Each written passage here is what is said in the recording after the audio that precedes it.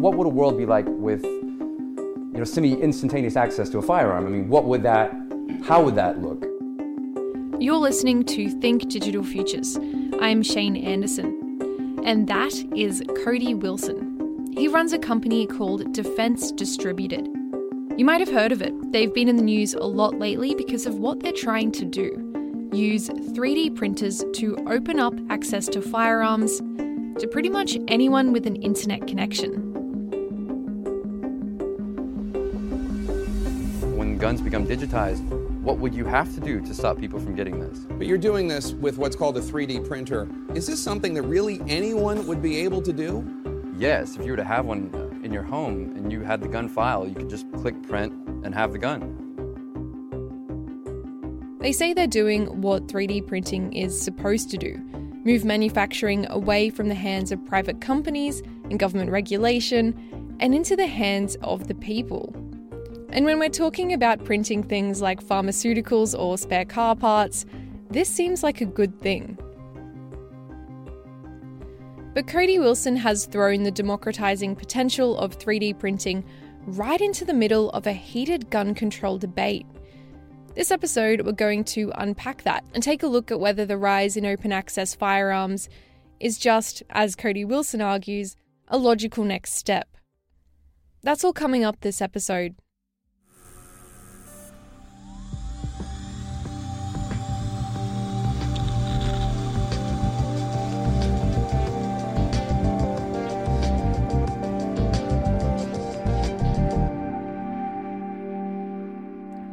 While this might seem like a new debate, the story of open access firearms, it doesn't start with Cody Wilson. It has long been the case that people are able, and there are readily available materials, both plastic materials but also metal materials, that people can use to assemble their own guns in their own home. This is Timothy Litton. I'm a distinguished university professor at Georgia State University College of Law in Atlanta, Georgia. Tim is an expert in private lawsuits, litigation, and public regulation, particularly around gun violence. We caught up over Skype in the middle of a thunderstorm, which Tim says is normal for this time of year, so apologies, the line quality isn't great. But he says that in the States, there's a flourishing trade of DIY gun kits that you don't need a 3D printer for. And they're popular not because people are really into weekend craft, but because they fall into a loophole in gun ownership laws.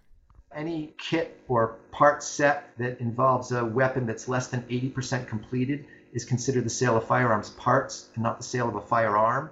And on that basis is not regulated very much by federal law. You can sell them without background checks to pretty much anyone who wants to order them over the phone. These are called ghost guns, and in the States, people can buy these ghost gun kits over the phone or over the internet. They send you 80% of the gun, and you just need to provide the other 20% yourself. While it's illegal to sell a gun you've built yourself, it's not illegal to buy these disassembled kits and put one together for your own personal use, without needing a background check. Now, this is only in the States. For the record, this same loophole doesn't exist in Australia. It is not legal to buy or possess a DIY gun kit, so don't do it. But the consensus in Australia also seems to be that if you really want to make a gun, the law will have a tough time stopping you.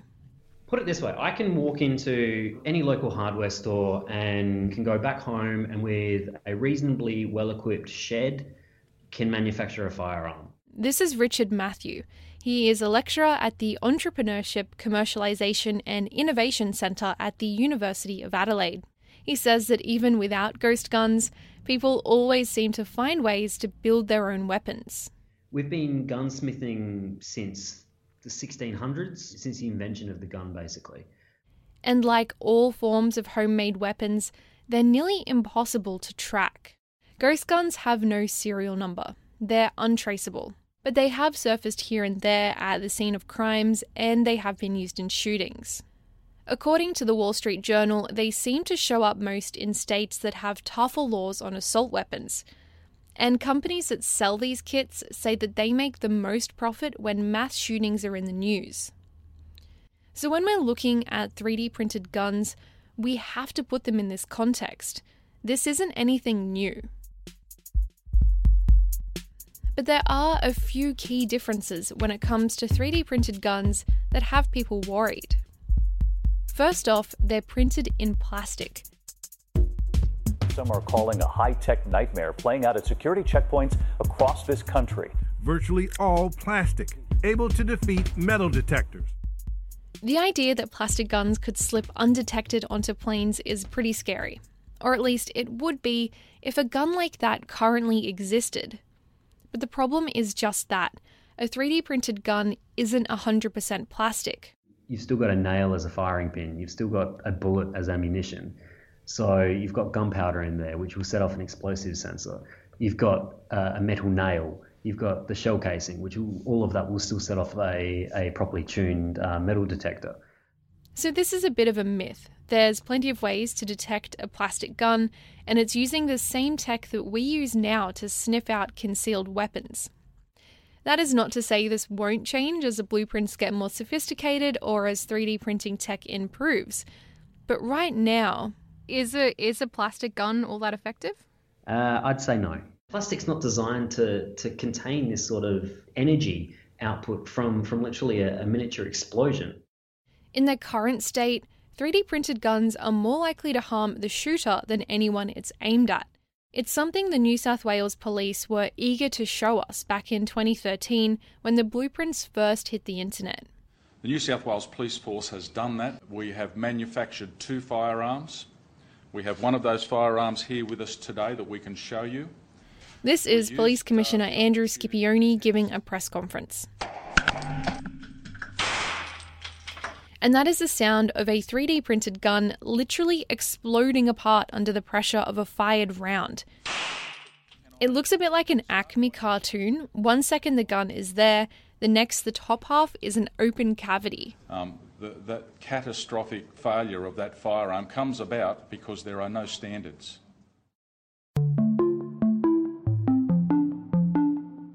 So when you hear gun advocates say that the outrage against 3D printed guns is unjustified, even hysterical, this is the kind of evidence they point to.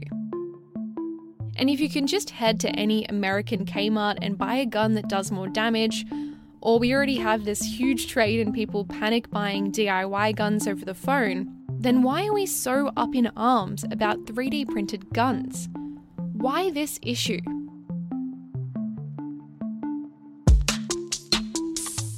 Maybe the problem isn't the weapons themselves, but about the argument over what the gun represents.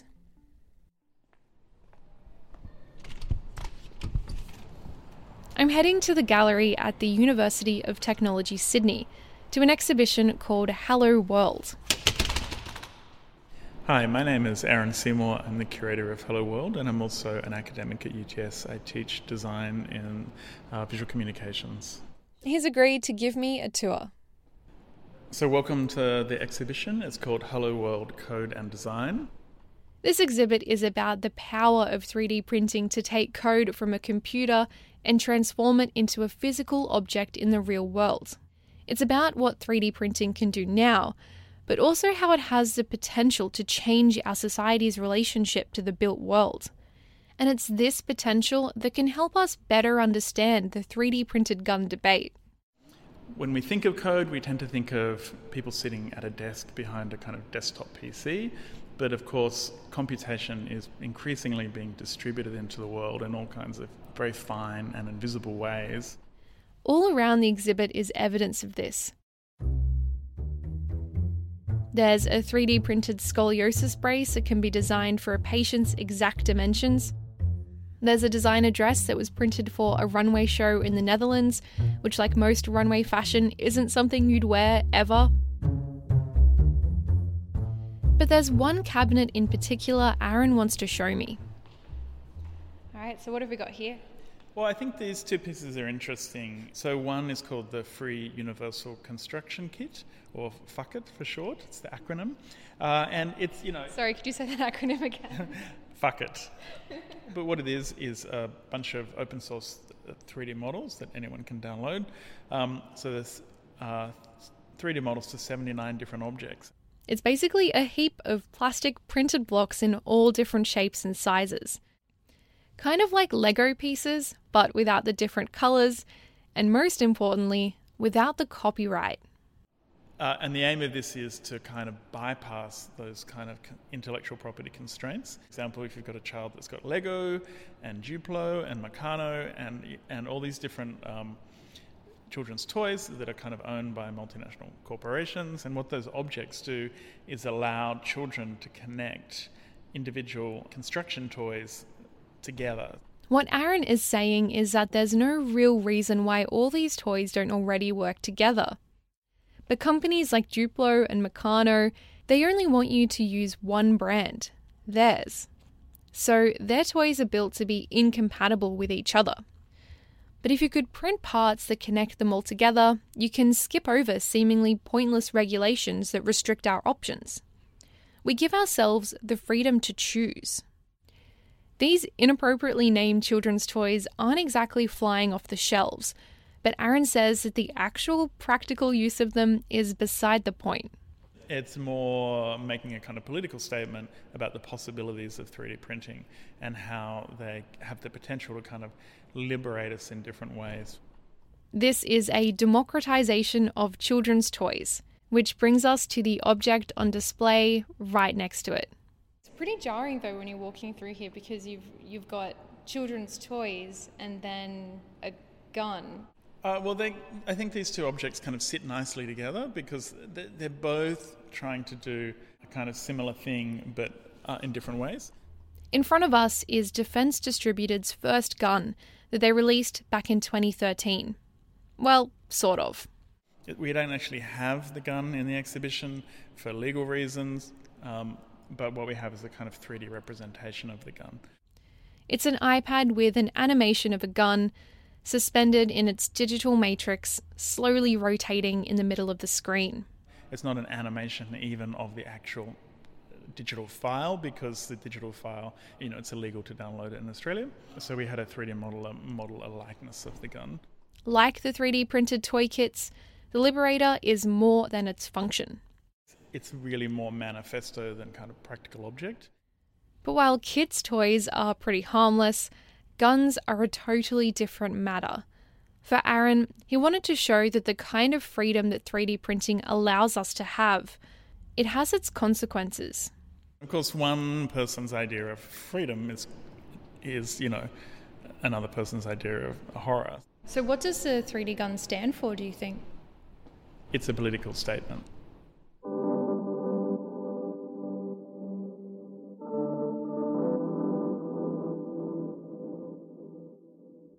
So if 3D printed guns are an issue of politics rather than security or physics, then all of this started because of the politics of one person.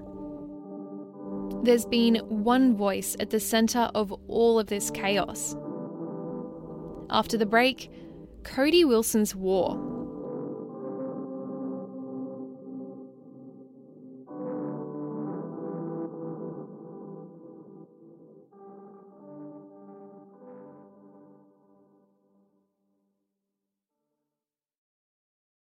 I'm not sure that you can say there are quote-unquote dangerous things. I don't know. It seems to me a gun is a very safe thing. Very low rates of failure, designed to do what they're intended to do, But let's take your extreme case. Let's imagine a future where I can immediately print out a Tech 9 unserialized and it works like a charm. Yes, you risk some very scary things happening. But I don't know. I just do not see the argument that this is something that must be stopped. And, in fact, how could you stop it? Welcome back to Think Digital Futures. In this episode, we're looking at 3D printed guns. But it's impossible to talk about 3D printed guns without also talking about the guy who made it his mission to put the blueprints online. Cody Wilson is an individual who has talked about anarchism, and he is also a very vocal proponent of radical gun rights and the widespread private ownership and distribution of firearms. That's Tim Litton again from the Georgia College of Law. And he talks about a radical libertarian ideology. Understanding libertarianism is important to understanding Cody Wilson himself. Basically, it is an ideology hinging on the notion of the ultimate freedom of individuals. The aim is to have complete autonomy over your own life and choices, and for other people to have those freedoms too. And so the enemy of libertarianism is any attempt by governments to create laws or regulations that infringe on what they see as fundamental rights to live how they choose, for better or for worse. In Australia, libertarianism tends to look like Senator Cory Bernardi driving around Canberra fighting for our right to vape in public. It's because the bureaucrats are in charge, mate, and I just can't see why this is banned at all. But in the States, a huge part of libertarianism has to do with the right to bear arms. It's enshrined in the Second Amendment of the Constitution, right under the First Amendment, free speech. Gun rights advocates hold these two amendments very close. Gun rights advocates, who I think believe very passionately that the most fundamental constitutional right that Americans have is the right to the widespread private ownership of firearms. And the reason they believe that is that they think that the greatest threat to ordered liberty is government tyranny. And there are roots to this idea in the founding of the United States. The founders of the United States talked a lot about the tyranny of the British monarchy, and the revolution was fought against tyranny. The constitutional system was set up as an alternative to tyranny. And when gun rights advocates today turn on the television or read the newspaper, what they see is news from places like Syria or the Ukraine, where civil order breaks down and the government becomes tyrannical. They say that that's what happens when, the populace is not able to properly be able to resist a government that turns tyrannous. And a lot of problems in the United States. We've had civil war, we've had slavery, we've had racism, but one thing that we've never had is a fascist or a communist takeover or a type of authoritarianism that has been part of the historical experience and not so long ago in Europe. Tim says people believe the reason why this hasn't happened in the States is because they have the Second Amendment. Cody Wilson is essentially drawing on that narrative to say that it's not only important that we have legal weapons, but everybody needs to have the capacity to produce a weapon. That's what it takes to be a society that can resist tyranny using widespread private ownership of firearms. And that's what Defense Distributed was created to do, basically prove a point about the first two amendments.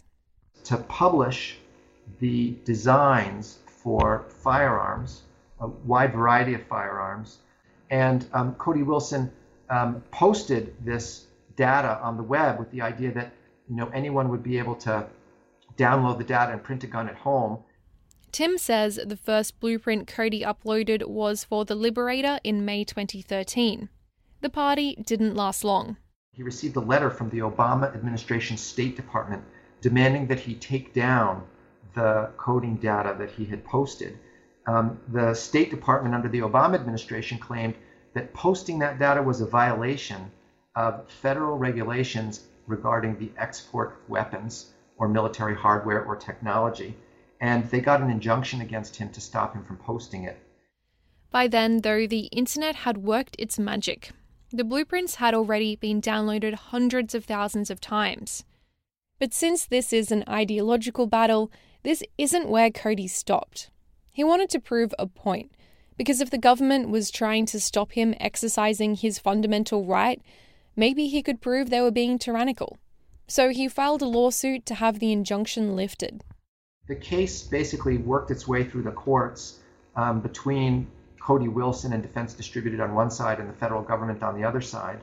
The case stayed in the courts for a few years with nothing much happening. During this time, the 3D printed gun was kind of forgotten about. But this was during the Obama administration. With a new president more favourable to Cody's brand of extreme libertarianism, this changed. July 10th of this year, in 2018, the Trump administration decided to no longer pursue the case, and they settled with Cody Wilson. They paid his legal fees, and they changed the regulations in order to exclude the technical data that he was posting from the list of munitions that were covered by the regulations under the State Department regulations. And they shifted the issue of technical data for 3D guns to a different list for regulations, which is overseen by the Commerce Department, which is a lot looser. And the idea was that Cody Wilson would then be free to go ahead and post his data. Is that essentially a green light then from the Trump administration? The Trump administration essentially said that they would no longer stand in the way of him posting this digital data online. And he clearly intended to do it because he had done it back in 2013 and he'd been litigating for 5 years in order to be able to do it. So it's tantamount to basically granting him permission. So with essentially a pat on the back from Trump, Cody put his blueprints online again. This time, they lasted 1 day. Attorneys general from 8 different states brought a lawsuit to a federal court in Seattle, hoping to block Cody from posting the data. And the form of the lawsuit was actually a lawsuit against the State Department. And the lawsuit against the State Department was to stop the State Department from changing its regulations and allowing Cody Wilson to go forward. And the Seattle federal judge granted that injunction. And that injunction is where the situation still is at the point of recording this episode. Cody Wilson has said that he's going to fight this. He told one publication that Americans have the unquestionable right to access this information. And really, what this debate boils down to is a tricky ethical question. Who is responsible for gun violence? Tim says that this question of responsibility has been hanging around the gun control debate for decades. His research is actually about how American law courts attempt to find this answer. And they have been trying. For example, Tim says it's fairly common for someone who has been shot to sue the person who shot them to cover their medical costs and damages. But in the 1990s, victims stopped trying to sue their attackers and started suing the supply chain. The famous case that came out in the 1990s in which a man went into a Kmart, which is a department store which sells sporting goods, including firearms, and he was visibly deranged, and he said he wanted to purchase a weapon in order to harm his girlfriend. The clerk sold him the weapon. He went out into the parking lot and he shot the girlfriend. The girlfriend sued not only the boyfriend, but she also sued Kmart for selling the weapon. And in fact, a court held Kmart responsible, and they had to pay liability to the shooting victim. This began a slew of lawsuits against gun manufacturers and sellers. People were starting to say that gun violence was the responsibility of the people who allowed the shooter to have a gun in the first place. And there's a couple of legal rationales behind this. One was the idea that manufacturing guns is an abnormally dangerous activity. And if you're making a gun that is then used to injure someone, then you should be held liable. Another is the idea that manufacturers are making defective products, i.e., since guns are intentionally designed to injure people, they're ethically defective. But the most relevant reason to Cody Wilson and 3D printed guns, Tim calls this negligent marketing. And the negligent marketing theory said that some of the practices of distribution and sales and marketing of the manufacturers was negligent or careless, and that as a result of that carelessness, injuries occurred and the manufacturer should be liable. This might be supplying guns knowing that some of them would end up on the black market. Or in Cody Wilson's case, supplying guns knowing that people would be downloading them with the intent to harm. But the problem with this is that in all of these cases, and I mean all, the First and Second Amendments won. Were these successful suits, the negligent marketing lawsuits? No plaintiff ever won a successful jury verdict that wasn't reversed in any of these cases. The vast majority of them were dismissed by judges, the argument being that gun manufacturers simply don't owe a duty to the public to sell their weapons carefully to prevent gun violence. 3D printing makes these ethical questions so much more important, and it speaks directly to a lot of the deep divides happening at the moment in the States. If we, as a society, want to hold sacred the idea of freedom and democracy, does that mean we also have to democratize access to guns? And where does the right to express our freedoms end, and our ethical responsibilities to protect people begin? The answer has everything to do with ideology, because if Cody Wilson and Defense Distributed want everyone to be able to manufacture arms in the name of democracy, the other side, the side that wants to stop Cody Wilson from doing this, they also have deep historical reasons.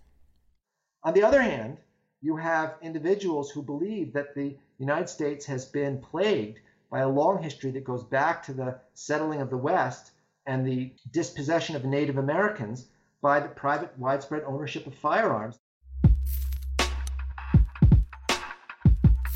We have been suffering, large amounts of urban crime. We had political assassinations in the 1960s. We now have regular school shootings and massacres, which I'm sure you hear about in Australia. Right here in Newtown, Connecticut, the site today of a mass shooting, and this time gunfire aimed at elementary school children. Sandy Hook School, I think there's somebody shooting in here. And many people believe that the reason why the society has this kind of carnage is because we allow pretty much anybody who doesn't have a mental health record or a felony conviction to buy weapons that are essentially just below military grade. Tim says this side of the debate holds that gun violence is the direct result of people having guns, and that by allowing people to use 3D printers to access even more guns, this problem will spiral. There are more gun stores in the United States than there are fast food restaurants.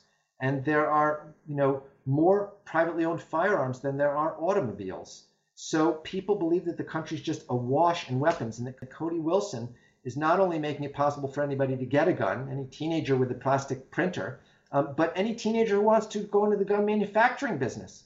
And that seems crazy to people. And I think that the 3D printer and Cody Wilson's project of sort of a radical democratization of the ability to build weapons has heightened anxieties on either side of this debate, and has, fed straight into both of these narratives. I think there are deep tensions in the American project, and these are issues where those tensions are heightened and expressed. Yeah, it sounds like there's a lot of ideology hinging on the outcome of Cody Wilson's court decision. There's a lot of ideology that hinges on everything in American politics, from firearms regulation to healthcare to election reform. To be fair, there are strong facts and there are historical narratives that support both, of the competing narratives on both sides of most of these divides. It's not as if one group is sort of crazy and out to lunch and doesn't have a sense of what the American project is.